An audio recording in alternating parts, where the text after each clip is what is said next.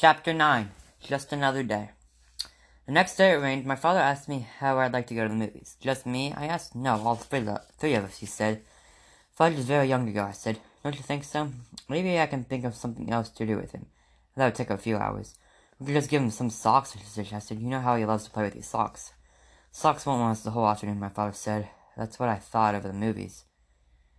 What do we see, Dad? My father checked his New York magazine. A Bear's Life is playing in the neighborhood. How does that sound? What is it about? I asked.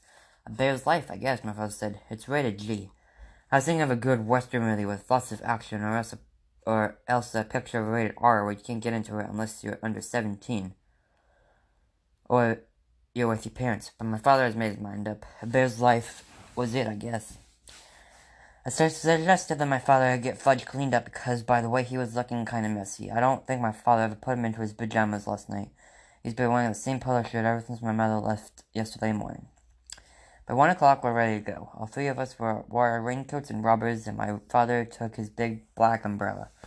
One thing about New York, it's hard to get a cab when it's raining, but the movie theater wasn't far away. My father said that the walk would do us good.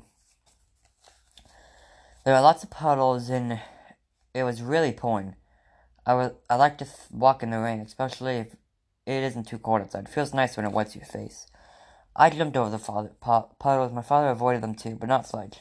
He jumped right into every one and splashed around like a little duck. By the time we got to the movie theaters, the bottom of his pants was soaked. My father took him into the men's room and he stuffed a bunch of paper towels up each pant leg, so Fudge wouldn't have to sit around wet. At first Fudge complained, but when my father bought him big bops of popcorn, he forgot about his stuffed pants. Right after we get settled in our seats, a big boy sat down in front of Fudge, so we had to change seats with my father. Now he was on the aisle. I was in the middle, my father was on the side. When the lights dimmed, Fudge said, "Ooh, dark." I told him, "Be quiet, you can't talk in movies." "Okay, Peter," he said. That's when we started throwing his popcorn. At first I didn't notice, but I wondered why the people in front of us were turning around every second. Then I heard Fudge whisper, "Burr." Pow, pow, pow. And I saw him throw handfuls of popcorn. I poked my father. "He's throwing his popcorn," I whispered. My father whispered across me and tapped Fudge on the leg. "If you throw one more piece of popcorn, I'm going to take it away from you." "No throw," Fudge said very loud. "Shh," the people in front of us said. "Shh," the Fudge said back to him.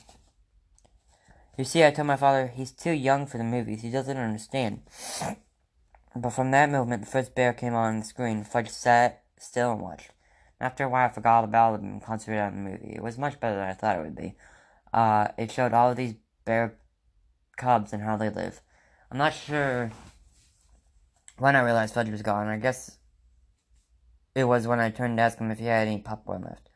I already finished mine and was still hungry. I wasn't really supposed to see. I was really surprised to see he wasn't there. I mean, 1 minute he was sitting next to me, and the next minute he was gone.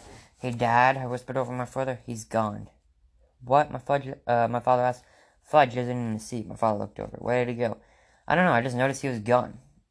"Let me up, Peter. I'll find him." "Should I come too?" "No, you can sit here and watch the rest of the picture. He's probably wandering around by the candy counter."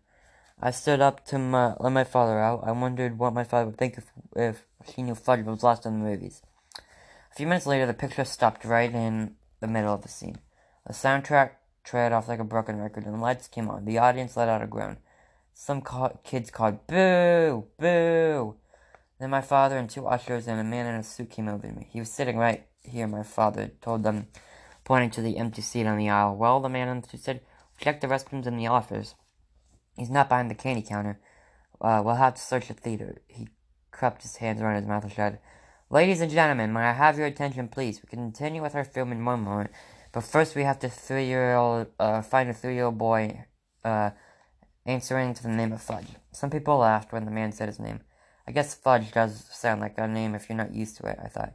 Maybe he's been kidnapped. Would my mother be mad? That crazy kid. Can't even take him to the movies. Then I thought, who'd want to kidnap him anyway?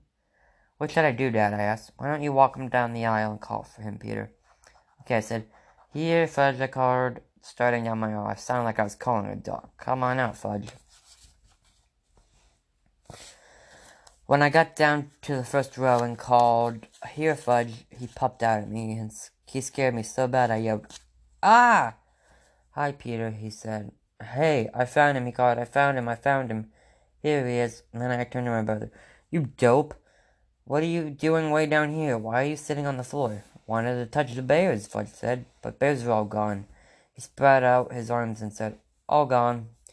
My father and the ushers and the man in the suit ran up to Fudge, my father said, scooping up. Are you alright? He wanted to pet the bears, I said. Can you beat that? Well, I promise we continue the picture now, the man in the suit said. He cupped his hands around it. Thank you, ladies and gentlemen. Our young man has been found safe and sound. Now we will return to the conclusion of a bear's life. My father carried Fudge to his seat. He held him on his lap for the rest of the show. Guess he wasn't taking any more chances. Later when we got home, my father explained to Fudge that the movies are like TV. It's just a picture. There's nothing to touch. Fudge listened, but I don't know whether he believed my father. I had the feeling he still thought those bears were in the theater somewhere. I made up my mind that I'd never take my little brother to movies ever, at least not until he was 9 or 10. My father said that he was going to cook us something special for dinner to celebrate finding Fudge at the movies. I thought that was really strange, because as far as I know, my father can't cook anything. He doesn't even know where my mother keeps the peanut butter, the dishes, or the pots and pans. What are you going to cook, Dad? A super duper omelet, he said. Omelet? I'm not sure me and Fudge like omelets. You'll like this one, my father said, humming as he gathered his ingredients together. Get me a big frying pan, Peter. Okay, I said. I gave to him. He melted some butter in it. What's going in the super duper omelet? I asked while Fudge sat on the floor banging 2 pots together. Well, eggs, of course, my father said. Omelets are made of eggs. And what else? I asked. I think I'll make a mushroom omelet. Eggs and mushrooms, I said. Yes, you'll love it. I'm not so sure. You'll see, Peter, my father said. I sat up on the table, and while my father cooked, I even put Fudge in his booster chair.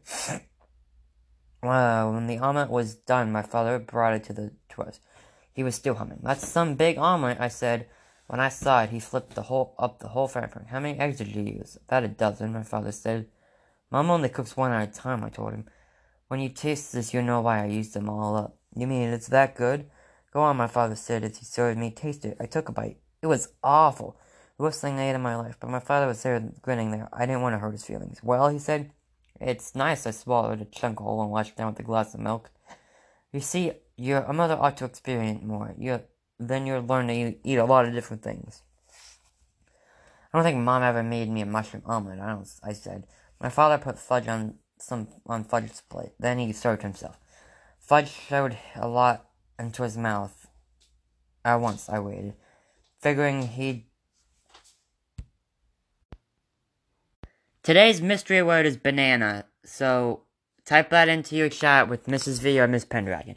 And back to the book. My father put some on Fudge's plate, then he served himself. Fudge showed a lot into his mouth at once. I waited. I figured he'd choke on it. Instead, he said, oh, good. My father beamed. Fudge wasn't smart enough to fool my father, so he must have really liked it. But a kid who can eat flowers and swallow teeth couldn't know much about omelets anyway. Then my father tasted his own super-duper concoction. He not only choked on it, he spit it out. Oh, no, he said. This is awful. Something went wrong. Maybe the eggs are rotten. Mom just bought them on Thursday, I said. Maybe it's the mushrooms, then. Maybe it's how you cooked it, I suggested. My father jumped up from the table and threw the mushroom omelet into the garbage. Fudge started to cry. Want more, want more. No, my father said. It wasn't any good. Fudge screamed, eat it or wear it, eat it or wear it. He flung his spoon across the room and hit my mom's favorite plant. The dirt spilled all over the floor. Now you stop that, my father yelled at Fudge. I'm going to make us a nice peanut butter sandwich, then you're going to have a bath. Your mommy's coming home tomorrow, and we're going to show her how well Dad managed all by himself. Peter, where does your mother hide the peanut butter? After supper, my father bathed Fudge. The only thing he decided not to do were the dishes. He snacked them in the sink and left them for my mother. On Sunday afternoon, we drove out to the airport to meet my mother's plane. On the way there, my father said it wouldn't be fun if we kept all the things we'd over the weekend a secret, just between the three of us, kind of like a main secret. I agreed not to say a word, and my mother was so glad to see us that she didn't even mention the dirty dishes in the sink. 6 weeks later, we were watching TV one night when the new Title Bike commercial came home. That's me, Fudge said. My mother looked up from the book she was reading. He does look like you, Fudge, but that's not really you. Oh, yes, Fudge said. That's me. See? My mother squinted and looked harder. You know, Warren, she told my father. He really does look like Fudge. Then she laughed. Imagine another little boy like Fudge. It's Fudge, all right, I said. It's Fudge, all right, my mother repeated. We didn't tell you, dear, my father said. We thought you'd like to be surprised, but that is fudge. What? My father said like she couldn't believe it. You see, Mom, remember that week you went to visit Aunt Linda? Then I stopped and thought all about the things my mother didn't know. Like the puddles fudge splashed in, and the papers, towel stuffed up for paints, and how he wanted to touch the bears, and the mushroom omelet, and Mr. Vincent and his big cigar, and Janet and her goldfish crackers. And I looked at my father, and I started to laugh. So did he.